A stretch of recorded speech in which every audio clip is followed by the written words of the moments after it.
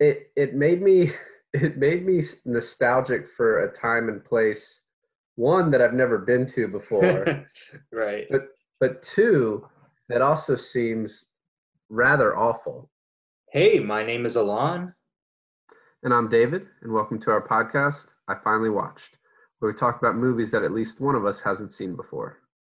And I finally watched Taxi Driver. Taxi Driver stars Robert De Niro as Travis Bickle, who is a loner and what would probably be described today as an incel. He's someone who has trouble with human interaction, and he also has sort of a hatred for the society he lives in, especially in New York City. He describes it, the people around him as scum. He's around a lot of prostitutes and Johns and people committing crimes. And throughout the movie, he gets more and more upset by this and kind of deteriorates more and more into madness. Um, and he runs into some other characters that sort of help him along on this journey into madness. Oh, I'm sorry. Are you talking to me? Oh, get the. Oh my Are God, that's you so are bad. you talking to me? Did you No, I'm choose to do sorry. this just so you could do that? Yeah, pretty much. No, I'm sorry. I'm sorry. So, I mean, it's it's a classic movie with very like famous lines and I feel like so many movies of today and past have taken the tropes and parodied the dialogue that has come out of this movie. It's one of the great movies of our time. Would would you say that? I would agree. I I had never seen it before, and then watched it twice over the last couple days. And I think it's kind of a very, you say, simplistic story, but at the same time, it involves, I guess I don't want to get into the ending of it. It's a simple story, but it's kind of complex in the character development of Travis Bickle, played by De Niro. And yeah, I think this is a movie that obviously a lot of people that call themselves cinephiles have seen, but I'd say the majority of people, it's probably one, especially younger people, that know the lines from it, know some facts about it, but may have never actually seen the movie. Yeah, and I'm actually quite surprised because I know you as quite a cinephile, and you've never seen this. Like you mentioned, we saw this together uh, through kind of we watched it together, and we were on House Party. The the thing that excited me most watching this with you was right as we pushed play, you went, "Oh, so what is this movie about?" And I just thought, oh man, you're in for like quite a treat because it does have a really, like you said, simplistic plot. But once again, I think we watched a movie that mainly focused on the character uh, and the character's development. Yeah, absolutely. Um, and I think besides just noticing that, I think you also notice the direction of it. Um, I think I talk about this a lot, but the score is something, especially on the second watch, that really it made me it made me nostalgic for a time and place, one that I've never been to before, Right. but two that also seems rather awful. New York City in the 70s. I do know a little bit about the time that I believe it did. There was like kind of a very high crime rate around that time and area. And there's been several movies that kind of have dealt with that too, like Death Wish, things like that. And so it was just funny to me that with the score is it's kind of romantic, and so yeah, it's Hmm. romanticizing the city and made me feel like I was missing it, even though, like I said, never Yeah. experienced it. I mean, I noticed the score too. As I mentioned previously in, I think it was our master episode, I mentioned that I don't really pay attention to that kind of stuff, music wise, but I'm trying, I'm starting to. And the score is definitely something I noticed, because not only does it romanticize the city, but I felt like it romanticized him, like his actions. And his actions weren't that great. Like the motive behind them initially, and we'll get more into that. But it was almost like hyping you up with the music, being like, okay, yeah, he's gonna do this and it's gonna be awesome. When in reality, it's like, no, I actually hope that doesn't happen. Well, and I actually, so obviously going into this movie, I have an idea of what he turns out to be, and De Niro, and you know that he kind of goes somewhat crazy. And I was wondering if this is a movie I hadn't seen, if I had seen in 1976 going into it. I honestly think it kind of plays to where he's somewhat normal in the beginning. You know, he Hmm. talks about how he can't sleep and that he wants to make the extra money. And then he meets this woman who, she says she's a little scared of him in the beginning because he's kind of just watching her from his taxi cab. But then when he meets her, she's very intrigued by him, and she agrees to even go on a second date. And seems very interested in him, and until he messes it up. So it was kind of interesting to me that you could almost tell that had I had no information about this movie whatsoever, I would have gone into it thinking, oh, I guess he is a pretty normal guy. And I think that was kind of the point a little bit. But at the same time, he's a really weird character. Just he's not able to communicate well with people in a normal way, in what I would consider a normal way. Well, what's strange is when he first walks into the political headquarters, he's kind of charming. He goes in, he's like, "Oh, I want to volunteer," but we find out it's kind of an elaborate pickup line to get her on a date with him, and he nails it. He succeeds in getting her out to get coffee, and And so pie with cheese on it. right, which ew, but each to their own. I guess, yeah, it sounds gross.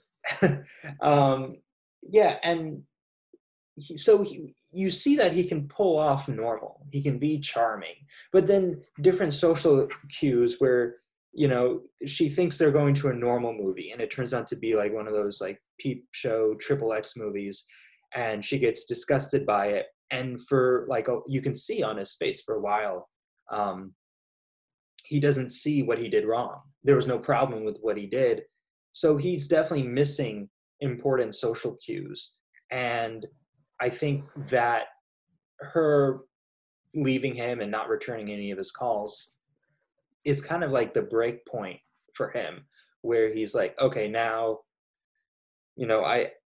I'm a taxi driver. I don't really have, a connection with my family. I don't have a girlfriend. So I have to find a point in my life. I have to find a purpose, which I think can be quite understandable. If you have nothing going for you, you kind of strive to find a greater purpose. Yeah, and going back to kind of his, he takes her to the porn movie and doesn't understand what's wrong with that, and afterwards calls her and he's like, "Well, were you sick? Because I mean, that would probably explain why you left." And it's like he just kind of doesn't get it, and you sort of get a little bit of that too the first time he hangs out with the other cab drivers at the diner, and he doesn't seem to be able to talk to people. And he just like stares at people like kind of creepily. I don't actually agree with you why he, like, when he called her and was like, "Hey, are you sick?" I think he knew at that point. This is my opinion. I think he knew at that point what he did wrong, I think he just wanted to put an excuse up for her to either say, "Yeah, I was sick. Let's do it again," and she didn't take the bait. That's kind of was my understanding of it. Right. I Right. don't know. I mean, No, I mean, I can definitely see that. I just, yeah, I think it's just the whole point of that is to kind of, I don't know, to just show him as, I guess, kind of not normal, um, just a little kind of outside of society. yeah. I think especially with the plot line of the sorry, let me just back up a little bit and let's say spoiler warning from here on. Um, Sounds good. so the girl that he goes out with, her name's Betsy, and Betsy is like one of the head volunteers of this political nominee for president. Um, and so he goes to kind of befriend this. Uh, when he's driving one night, the presidential nominee ends up in the back of his cab, coincidentally, and he supports him. You know he doesn't really know anything about politics, but he supports him because the girl that he has a crush on supports him. But then after that is called off, the date, you see this turn where he's like, okay, now I'm out to like get this guy. Yeah, and what I really liked, and I think it was kind of Scorsese showing off a little bit in this instance, is when he's talking about Palantine, who's the presidential nominee. He makes a reference to, he says all the king's men couldn't put him back together again, um, which obviously is Humpty Dumpty. But there's also the movie All the King's Men, which I think is a version in the '40s that won Best Picture, and then obviously I think there was like a remake that was Mm-hmm. panned in the late or middle of 2000. But the I guess I could say spoiler warning to All the King's Men from the 1940s, but um, the that movie ends with a politician being killed. And so while there's a lot of clues to what's happening, if you know that movie, if you're into movies as much as Scorsese is, he's just telling you right then and there with that reference, this is what's happening from here on out. I'm going to try and kill this guy. That's my mission. And if He you goes don't get, into Yeah, I I'm was going sorry, to go ahead. say, and if you don't get that reference, you can still get all these context clues of what's happening, but you're also just a little less sure. Well, what is it? Maybe he's just scoping her out. He's going Hmm. to all these rallies, but maybe he's just there to see her because he's still infatuated with her. Well, the first time I'm watching this, I thought he was there because he starts working out. He starts trying to, as he said, train his body to be optimal fitness. So he starts working out, he starts getting back in shape, and then he buys all these guns and he's fixing all these like holsters to his body and with the knife on his boot and everything like that. And like you said, he shows up to the rally. And at first I was like, well, is he there to like assassinate her, like to kill her? Right. And it's strange because I haven't seen it in years, up until where we rewatched it again. And I had a very different memory of the movie in my head. So, like, Jodie Foster is in this movie. She plays a 12-and-a-half-year-old prostitute. And he kind of befriends her in a way and then saves her in the end. But in my head, um, they're kind of friending each other from like the very start of the movie, and it did not go that way at all. It's like a very last second plot point, major plot point, but it seems like it's very much towards the middle end. And then the whole assassinating the presidential candidate, um, in my head I thought he successfully went through with it and he died. And then rewatching it, and he didn't die, and he didn't meet Jodie Foster, or he didn't really get to like talk to Jodie Foster until like, an hour and 15 minutes or something like that into the movie. I was Yeah, like, that's right. man, I remember this completely wrong. Well, obviously, I don't remember anything, but I was reading a little bit, and there were people that thought the movie ended. That a lot of people might have remembered it that De Niro died in the end too. And Yeah. rewatching it this second time earlier today, it would seem like almost a perfect ending too. He goes in, shoots a pimp and an upper level pimp, and this runner, this guy that runs the hotel where the prostitutes work. The brothel. I don't know if you would call it a brothel. I think brothels are legal, right? 1974, maybe not. We'll look that up later. So, and then he kills these guys, and then he turns the gun on himself, and it's empty, so he can't kill himself. And then he just sits there, and the cops come in, and then there's this beautiful overhead shot that pans out of the apartment building, from De Niro over the cops. Outside, there's 50 onlookers and a bunch of cops, and this kind of the beautiful score, setting in. And it's like, oh, wow, that would be a great ending. And then there's this scene after that, where De Niro... in that way, it kind of reminded me of Mystic River, where you have this kind of perfect ending, and then you have 10 extra minutes of the movie at the end. Right. And the ending of the 10 extra minutes or whatever in this movie, I don't know if you saw it this way. I was kind of, upon second viewing, wondering, there's a lot of things in this movie that don't make sense. The fact that Betsy would go out with De Niro in the first place, someone that's kind of been stalking her. But then this scene at the end where he's painted as a hero, I can see that. There's a 12-year-old prostitute, and this guy came in and killed a bunch of guys with guns that were her pimps. But then after that, Betsy, presumably wanting to kind of get together with him, she purposely gets in the back of his cab and makes him drive her somewhere, and she, seemingly wants to have a conversation with him, but he's decided, no, I don't want anything to do with you. I mean, that almost kind of all seemed sort of dreamlike in a way, that it could possibly just be the fantasy of a dying man. I just wanted to know if you thought of that as a possibility, or if you more took it as the real story of he survived and was painted as a hero, and Betsy wanted to get back together with him. I never thought of it as like a false ending, like everything's in his head, or that's in his head. It's kind of like when you say, their relationship was in his head, reminds me of Joker.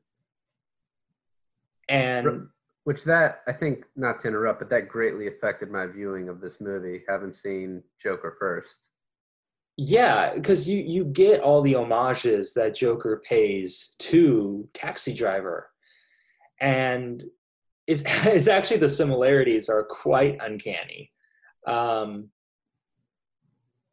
De Niro also being in both and playing pretty much the opposite side of the coin on that one. But where it is, spoiler alert for Joker, where it is all in his head, their relationship in the Joker, I did not feel that for this movie, for Taxi Driver. I think it all happened. I'm actually quite proud of you, because I feel like you've been taking the stuff I've been saying about your gullibility towards the film has made you kind of like think about like, oh, maybe this actually didn't happen or something like that. But there was nothing, I don't know, there was nothing else that alluded to it being in his head. Yeah, he's a liar, but everything on screen there was no reason to think that that part was in his head. Nothing alluded to that The only being reason made up. the only thing I could see that maybe could lead someone to believe that is when he's looking in the rearview mirror at Betsy in the back of his cab. She does to me look a little bit Mhm. dream-like the way she's kind of lit and viewed. Um, it also to me just makes sense from kind of a storytelling standpoint. Um, you have this guy that is extremely unlikable throughout the movie, and doesn't really, I think you could argue, doesn't really deserve a redemptive arc. Right. Um, he's going to assassinate a, a presidential candidate because a woman turned him down. Right. And then because he has also befriended this prostitute, he then murders three people um, in cold blood and becomes a hero for it. So the ending is sort of, I still liked it, but I think it would be hard to swallow for some, especially if it had come out. We a lot of times we talk about how would this movie be perceived today. I mean, the blowback that Joker got, I Yeah. think, would be nothing compared to if this exact movie was released in 2018, 2019. Yeah. Um, I mean, I not mean, that's it's not even to talk about what you might about to bring up. If a 12-year-old Jodie Foster was in this movie, like super uncomfortable. right. Yeah. And, she plays a 12-year-old prostitute. And I believe at the time she was actually 12 years old. And so it's a very uncomfortable um, move on the casting direction of this film. But it works. I think it does appropriately set up the motive for him basically dying for her. He doesn't, but he very. I mean, I see what you're saying. Everything that like happens in that scene where he goes and saves her. He gets shot in the neck. He gets shot in the arm. Probably like a few other places.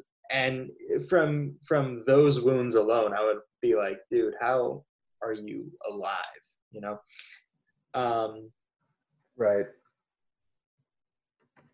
I see how it could be like a dreamlike, but I never took it that way. I kind of like it where he does have this redemption, and he kind of seems to normalize. That's not really a word.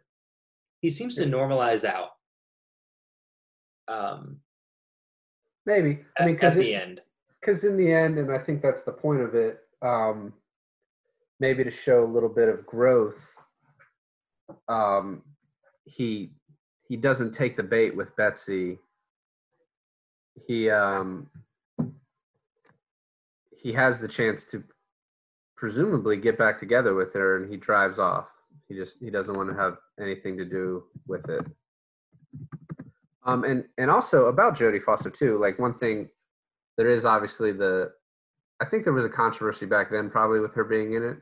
There would definitely have been one now, but she did do amazing in the movie. You could tell from that age she was a great actress. So, which is something I think a lot of people take away from that. Yeah, I think the scene that she really shines in is when they're both at the diner having breakfast. I thought she just was like, so she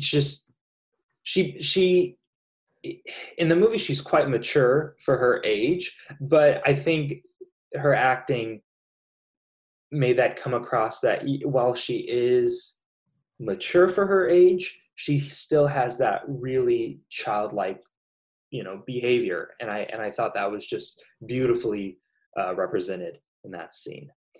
I mean, it's a And great movie.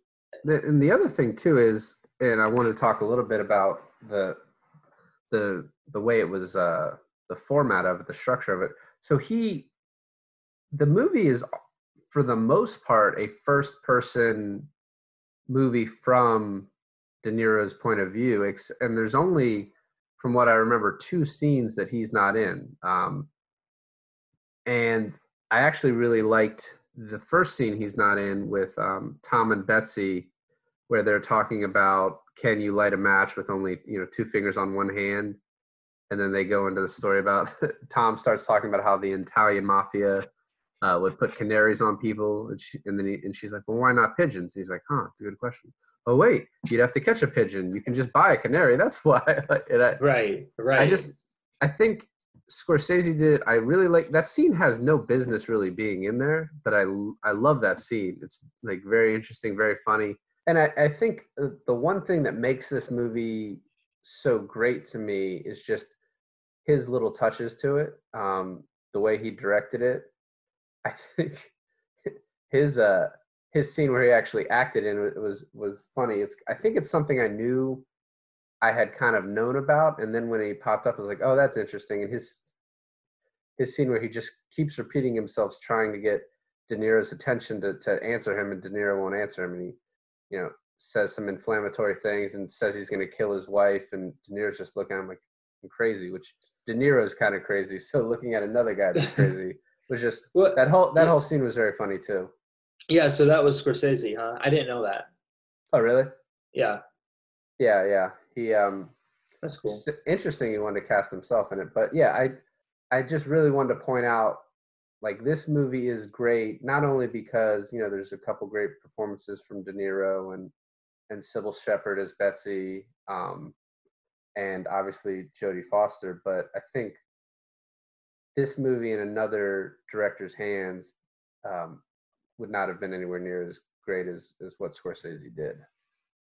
No, I agree. And also I would even say that this movie in another lead actor's hands would not have been as great if it was anyone else other than Robert De Niro. Well, yeah.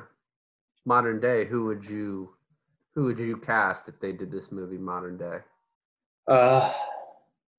It would probably be actually. I mean, they did a year ago, so I guess we could say Joaquin. Well, what's so funny about Joaquin Phoenix is I saw a clip the other day with him in Signs, and I completely forgot that was him in Signs, and he looks so young. But in Joker, Joaquin is like 40-something years old, and in Joker, he plays a 20-something year old, and I just was like, Robert De Niro in Taxi Driver plays a 26, 27-year-old. He said 26. Yeah, and I mean, I don't know. I'm 27. I don't feel like I look as old as Robert De Niro back in Taxi Driver, or as old as Joaquin Phoenix in Joker. But I think I kind of going along that, I not really thinking about age, but thinking about acting techniques, probably like a Tom Hardy. Yeah. Oh yeah, definitely. Well, I think Tom Hardy can do most things. So Tom Hardy, or even like a Ryan Gosling. Yeah, I mean, yeah. Because Ryan Gosling in Drive kind of also reminded me of this character too. A lot of long stares, limited dialogue. Yeah, I overall though, you can't make this movie again. There would have to be so many drastic changes to the plot. The Jodie Foster storyline would have to be, she'd have to be 17. Like, you know what I mean? Like, she'd have to be 17 and played by a 25-year-old. Right. I mean, you say you can't really make this movie again. I mean, they kind of did with the Joker, honestly. And I'm just talking. I know what you mean. I know what you mean. But I just feel like with this movie being such a staple, being a cornerstone in Hollywood filmography, a lot of films after Taxi Driver, I feel, kind of paid homage to Taxi Driver. It's set. I would even say it's set kind of like a subgenre of its own. No, absolutely. Well, this is like the second or third time I've seen it. I I love it probably more and more every time I have seen it, and I will see it again. I, I'll probably see it, I don't know, once every couple of years because it's just such like you said, a nostalgic film, a artsy, moody film that definitely puts you, not in a good mood, but in a mood for sure. What about you? You liked it? You would? I take it you like it, but you would see it again? Yeah, I think I definitely appreciated it more on the second watch. I got so much more out of it, and so I definitely will see this again. At least one more time, but probably a few, probably over the years. Go back to it multiple times for sure.